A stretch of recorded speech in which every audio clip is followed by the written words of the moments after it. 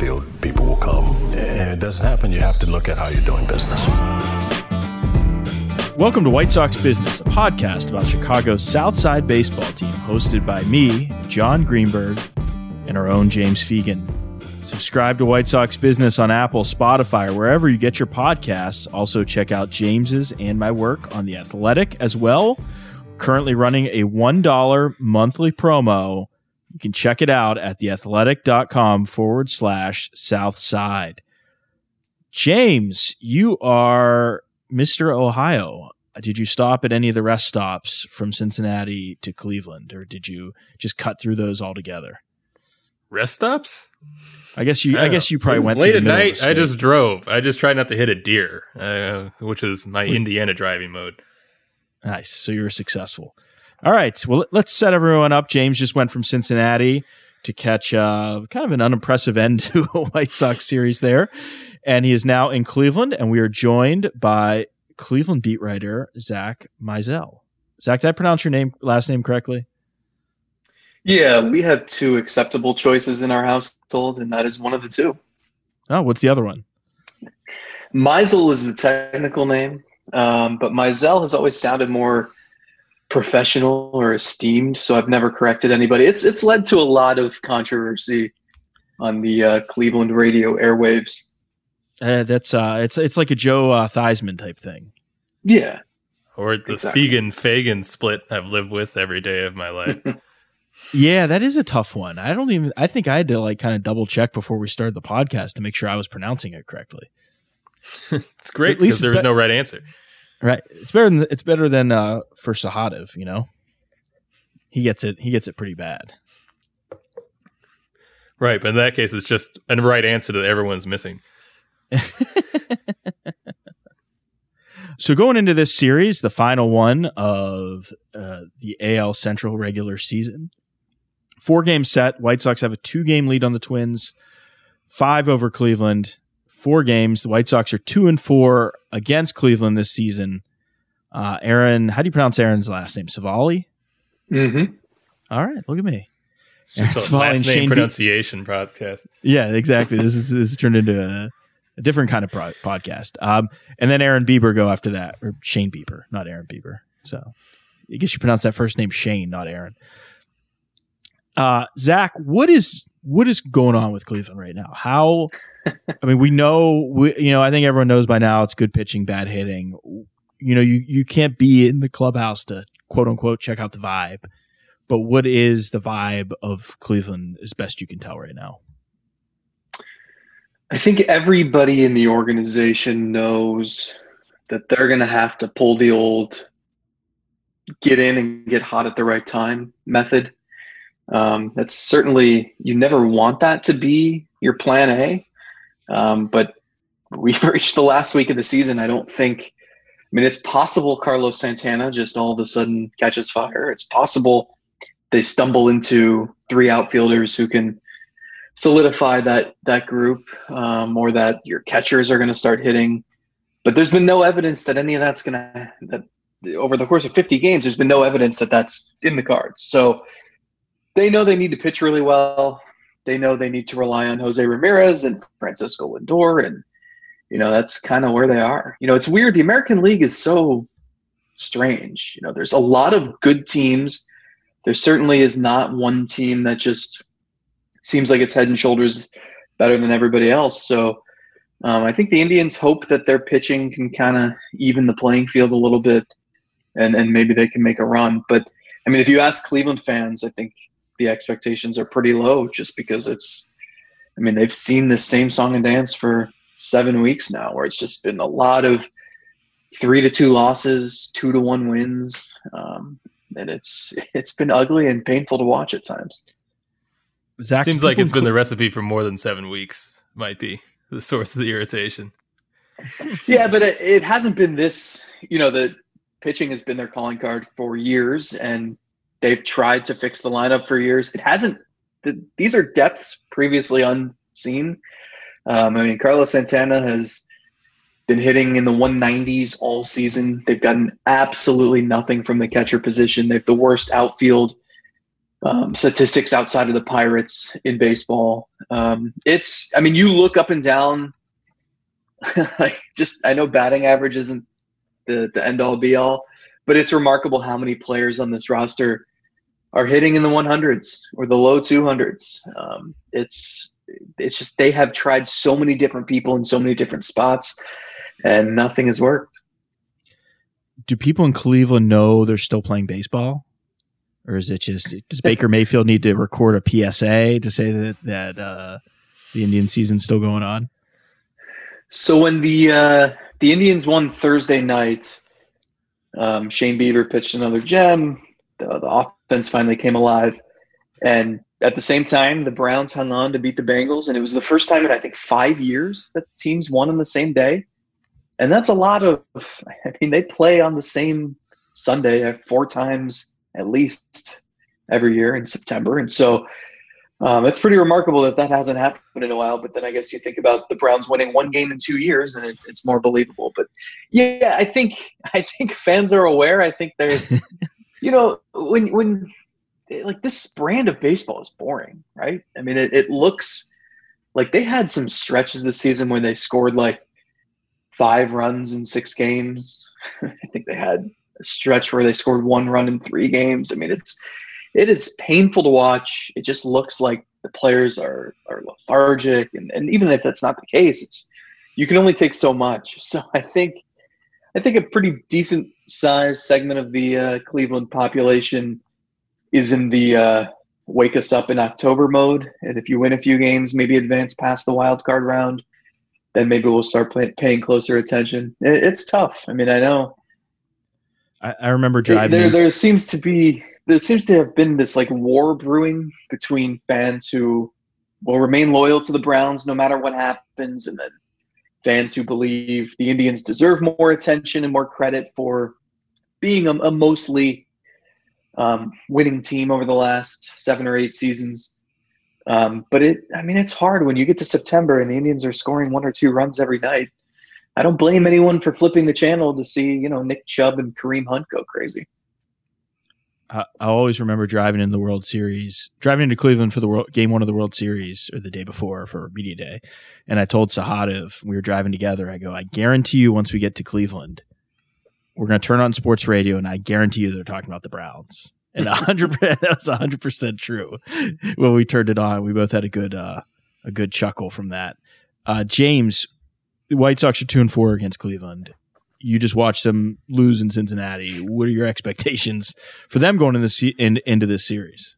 Well, it would lead into a larger theory, and I would mostly throw it in Zach's face and see if he rejected it as hogwash. But I feel like the Cleveland pitching staff is sort of stylistic foils for the White Sox, in the sense that you see a lot of guys who are maybe not seen as, overpowering arms when they're first drafted, but are, their calling card becomes command.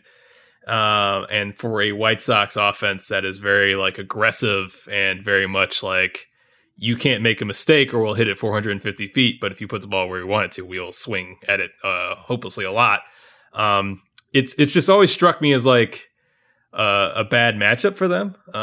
For their offense. And while it doesn't change the fact that Cleveland can't hit too much, it leads to them playing a lot of nervy games against each other, because the White Sox offense can't really break out or crush them the way they do so proficiently with the Tigers and Royals. And, maybe even, I feel like they're even more difficult pitching matchup for them than the Twins are. So especially with so many guys in a funk right now, Yoan Moncada really just not like himself. Luis Robert, probably encapsulating every doubt I had about Luis Robert within the span of a single month instead of over a 6-month season. It seems like they're not in a great place to enter this kind of series, but I also think like if they really think of themselves as World Series contenders or AL Championship contenders, this is like the big hurdle that they need to clear to kind of show that they've taken that next step. And I know the Cleveland Indians do not fashion themselves as a stepping stone on the White Sox ascension, but it strikes me as an interesting matchup for them. What's interesting is teams like the little bit of success they've had against Indians starting pitchers this year. It's been when they've shown patience. And like Shane Bieber has this just all-world curveball that guys can't help themselves swinging as it bounces in the dirt. Where they've had success is laying off of that. And it's tough because Bieber has legitimately 5 pitches he can turn to at any time. But if you can lay off and work into the count, he has had a few starts where he's not gotten through 6 innings because the pitch counts up. Maybe he's had a few starts where he's walked 3 or 4 guys. So it's possible. The Indians are going to probably switch up their starting pitching for this series because they can technically clinch. Their magic number is 2, and they don't want – the way it's lined up right now, Bieber would start Tuesday, and then he would start Sunday. That would make him unavailable for the first round of the playoffs. So they're not going to do that. What they'll likely do is push him back a day or two to line him up to pitch game 1 of the wild card series. So it'll be interesting to see what they do to make that happen. Maybe Adam Plutko gets involved. Maybe they call somebody up from the alternate site. But they're going to kind of mix and match here really for the final week just to get everything in line. And who knows? It could be Indians, White Sox in the first round of the playoffs anyway. Right. And right. To date, I think the White Sox primary method of offensive success has been wait till Brad Hand gets in the game. And I don't know if that's really first of all, looking at it, Brad Hand's having a good season other than whatever terror the White Sox have inflicted on him. But also, I don't know if how viable a route of sustained success that is. He had a really nice stretch. I think it was 12 appearances where he didn't allow an earned run. But I don't know if it's smoke and mirrors or not. It's weird. He throws 90. That's his thing now. And so his slider still moves a ton. It's tough to hit. But if he can't throw it for strikes and you can sit on a fastball, which seems to be what White Sox hitters would prefer, you can hit him pretty well.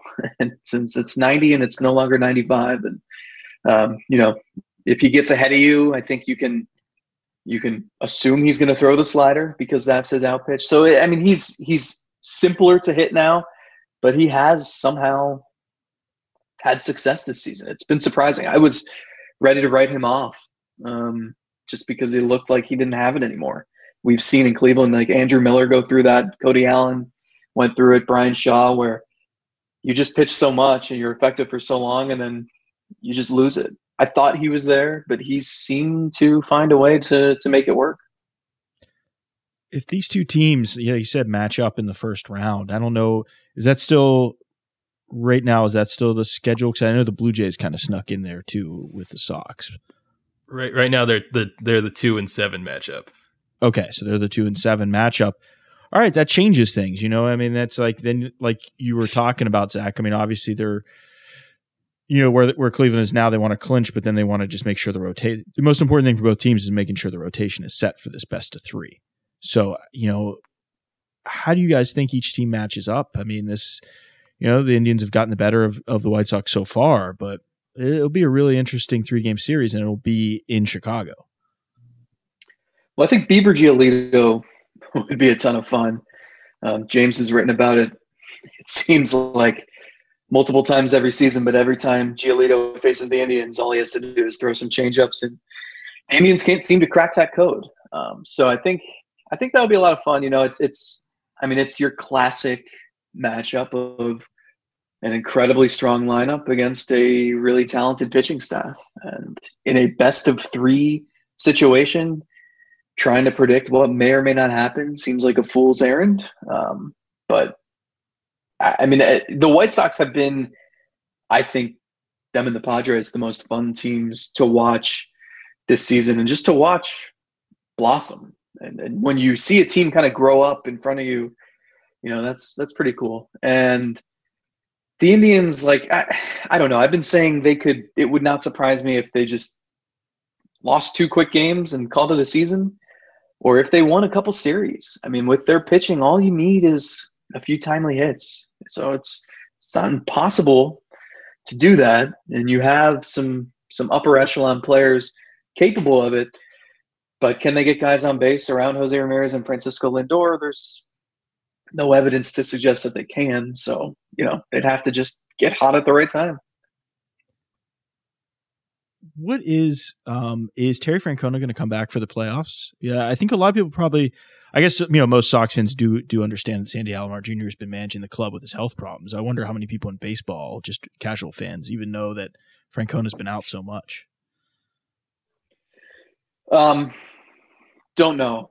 I'm guessing no. He's been on their last homestand. He was at the ballpark watching from a suite here and there.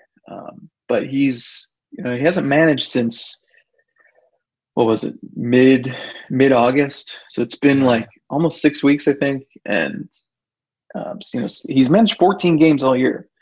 Sandy Alomar has done the bulk of the managing. It would be a weird time to just bring him back into the fold now since he's been away for so long. So my guess is he'll just come back next year. But who knows? I mean, it's amazing that he hasn't opted out yet. So he's at least keeping his options open. But he went through some pretty heavy stuff. He had blood clotting, he had gastrointestinal issues, had a bunch of operations. So I don't think anyone is, rushing him back except maybe Sandy Alomar, who keeps joking that he wishes Francona would come back yesterday. But yeah, it's really been a collaborative effort. It's been strange. You have guys coaching in different roles than they're accustomed to, because it's not just Francona. Brad Mills, the bench coach, opted out. Hitting coach Ty Van Berkeley opted out. So they've had to rely on some coaches who are either new to the staff or, they have new first and third base coaches. They have a new bench coach. It's really all hands on deck. And it's been, I think, kind of a work in progress. All right. Well, Zach, we'll let you go because I'm sure you've got more important things to do. You probably got to go on Cleveland radio. Last question for you. Where should James eat downtown in Cleveland while he's there? Ooh, so is it the Euro place that's next to my hotel? Where are you staying? The Residence Inn. He's under an assumed name, though, people, so don't try to call him or find him. Plus, you have to guess if it's Fegan or Fagan. If you get it wrong, they won't let you in. Go hit up East 4th Street. There's a bunch of really good restaurants that I know need all the business they can get it this time. They haven't had the foot traffic. They haven't had Brown Sundays. They haven't had, their nightly Indians walk-up crowd. So East 4th Street has a bunch of places with delicious food. Yeah, what was it? Is it a Greenhouse or Treehouse or one of those places? Greenhouse Tavern closed. It did? Their owner was doing some stuff with finances, I think, that maybe didn't fly. So he's like taxes schmaxes. But I do know Sahadev and I ate there every single day during the World Series. So we tried. Yeah, he pocketed our money and didn't whatever. But all right, I can't give you any help then, James. That's his choice, as a businessman. All right. Well, thanks for joining us, Zach. Maybe we'll see you back in Chicago in about a week. Sounds good, fellas. Thanks. James, let's pause for a moment, and then we'll be back with the rest of the show. Hey guys, I know this is the conversation that you don't want to have, and I understand erectile dysfunction isn't easy. Usually we just brush it off or blame ourselves saying things like, hey, I lost my mojo, or we avoid it altogether with excuses like, I had a long day at work, or sorry honey, I'm just not feeling it. But with Roman, it's easy to talk about it, with a real healthcare professional who can prescribe real medication. It's safe, simple, and totally discreet. With Roman, you can get a free online evaluation and ongoing care for ED, all from the comfort and privacy of your home. A healthcare professional will work with you to find the best treatment plan. If medication is appropriate, Roman will ship it to you with free 2-day shipping. The whole process is straightforward, simple, and discreet. Getting started is just as simple as going to GetRoman.com/socks and complete an online visit. Erectile dysfunction used to be tough to tackle, but now there's Roman. Complete an online visit today by going to GetRoman.com/socks. If approved, you'll get $15 off your first order of ED treatment. Again, that's GetRoman.com/socks. James, we've been talking a lot about the White Sox rotation and just kind of how it'll fill out for a playoff rotation, which is a fun, unusual conversation for this baseball team. It kind of seems like, the fun debate I think you started with the Dane Dunning or Dylan Cease has been answered by Dylan Cease and his lack of command. And my mentions. And your mentions, which have been rough as usual. What is Dylan Cease's role on this team come the wild card series? I don't know, man. It's not binding, James.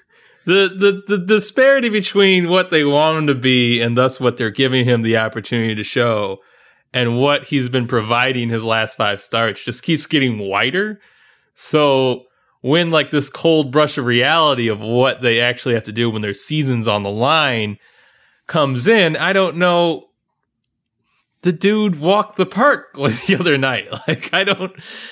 And he's I almost asked Zach Meisel about what is it like when Sandy Alomar tells a joke I wish Terry Francona was back, because I feel like Rick Renteria, he can't be glib or cheeky with us, if anything, because if it gets presented literally, everyone freaks out on him. But the other day yesterday we were talking about Cease, and Cease is obviously expressing I got 4 days to fix it for our next start, about pulling the ball glove side again with everything.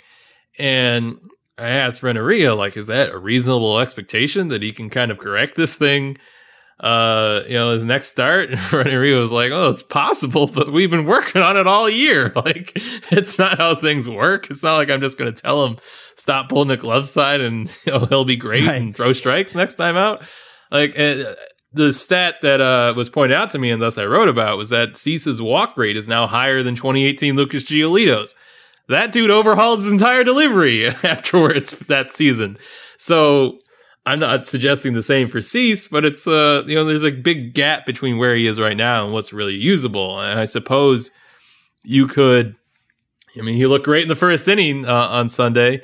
You could put him out there and just have a really short playoff leash when it's game 4 or 5, where you're already everyone kind of assumes your 4th or 5th starter in a playoff situation is mostly going to be bullpenned and pulled at the first side of trouble. But given that the sign of trouble is coming at this point, he hasn't gotten into the 6th inning, or at least he hasn't gotten an out in the 6th inning in his last 5 starts. I think you would avoid that scenario as much as possible. I think he's year 5 in the division setup where it's 5 games in a row. But even then, you probably have to be so prepared to just have Gio Gonzalez at the ready, or someone else or Matt Foster pitching 2 innings, that I don't know if would you even reserve that start for Cease, or would you just have him come in at some point for an inning of right-handers or something like that? He just hasn't given you anything to really trust. And even though he's just strangely kept runs off the board, you can't put out a guy who's 13.6% walk rate's too high for a reliever, let alone a starter. I don't know, man. Well, and the big problem too, let's say Cleveland, let's say it's Cleveland the first round, maybe they beat Cleveland, they go past it, then you're in uncharted territory, right? And then you're going to start. I don't think you would they wouldn't face Minnesota in the divisional round, would they? I don't think they would, but no. If they mess up around, I guess they could.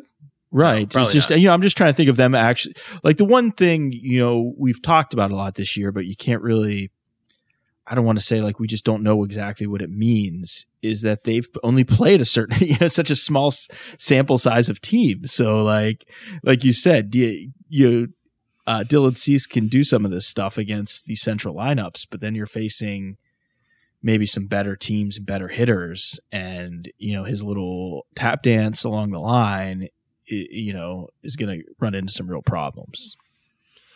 I mean, Cease is such that when his stuff is remotely commanded, he kind of can kind of beat anybody. Like, right. It's not so much that like I think he's just throwing slop up there. It's not like watching Ivan Nova carve up the 2019 Tigers where he's just throwing 89 mile an hour cutters in the zone and getting groundouts. Like, he's legit. And I think of kind of the other side of the coin where I think Tim Anderson hitting the Cleveland Indians as well as he had is probably his one source of insulation on the fact of you're winning the batting title based off the Tigers and Royals.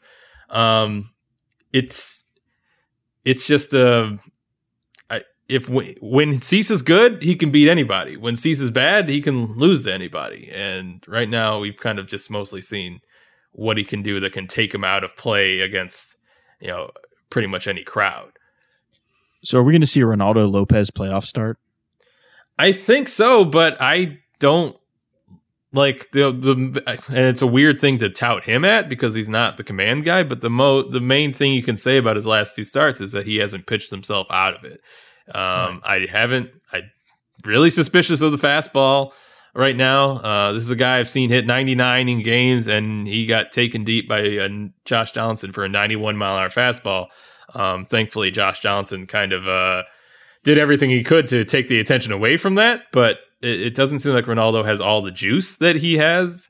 And I thought he did really well to kind of both pitch away from his own scouting report, but also pitch away from maybe what wasn't at 100% his last time out.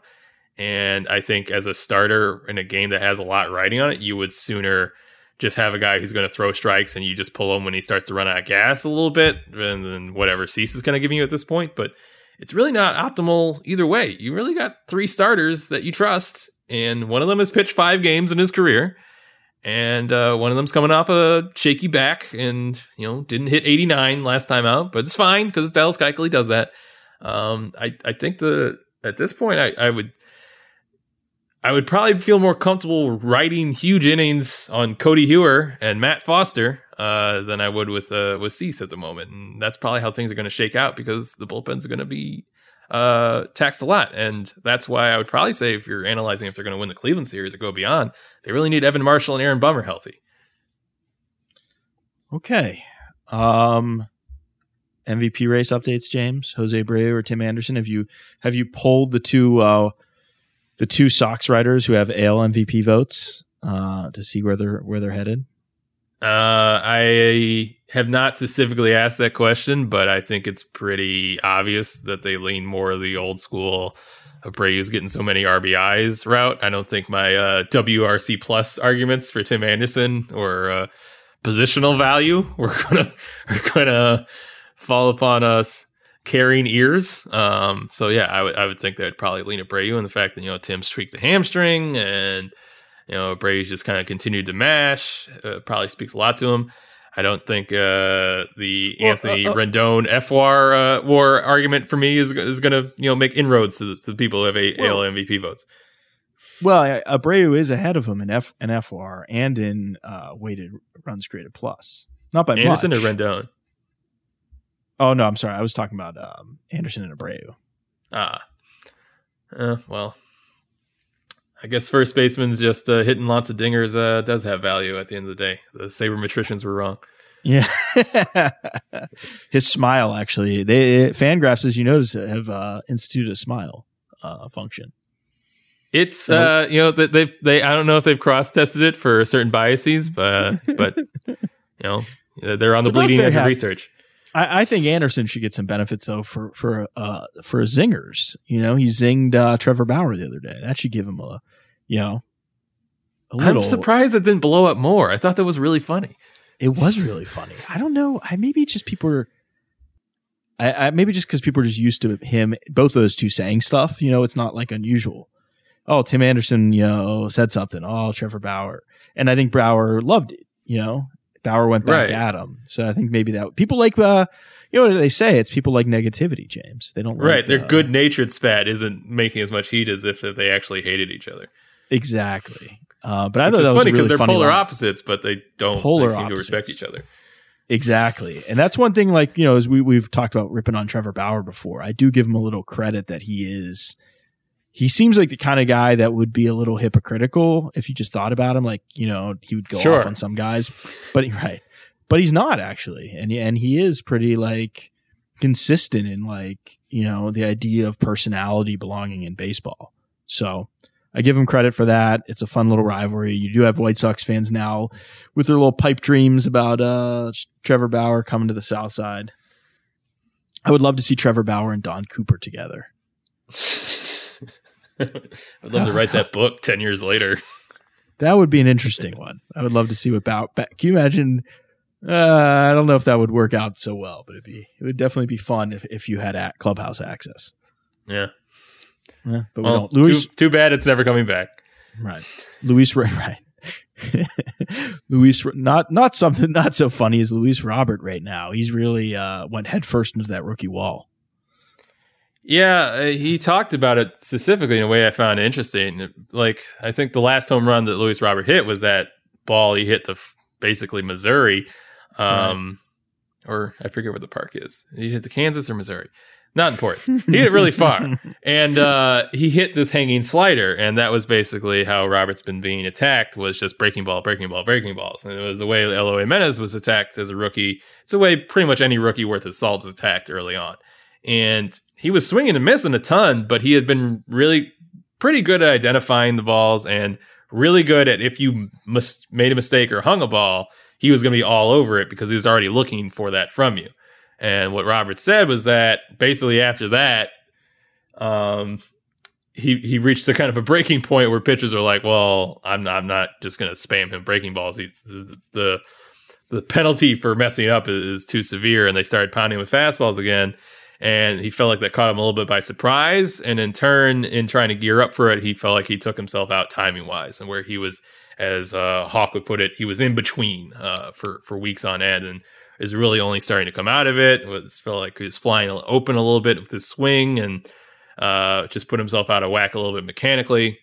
The last couple games have had, I mean, obviously not Luis Robert, but signs of hope. It's almost obviously notable anytime he walks twice in a game like he did Sunday, as much as everyone seemingly walked twice on Sunday. But there's a little bit more of identifying the pitch. There were a couple line drive outs the past couple of days. Rick Rennery said that they're keeping him closed and his swing a little bit better. And just the fact of what he described, and he was so cognizant of what was happening to him, provides a little hope that he would get right. But at the same time, there's 7 games left, and he's, I think, 6 for 60 or something along that line for the month. So they definitely needed to not be a gradual process for him to come out of it, because Nomar Mazara's 1 home run has not yet opened the floodgates. Yoan Moncada is still kind of a ghost of himself. They need some guys to kind of get right to make that back third of the lineup as punishing as it was during their best stretches of the season. I foresee him having a good game or two against the Cubs. So maybe that series will really get him geared up for the postseason. All right, James, have fun in Cleveland. Just stay safe and come back, and we'll close the season out with a little crosstown classic on the South Side. Thanks a lot for joining us. Make sure to rate us, subscribe, unsubscribe, resubscribe, tell your friends, because this podcast is about to head into postseason mode. The last time the White Sox made a postseason, I don't think podcasts were a thing, so this will be fun. Thanks a lot for joining us.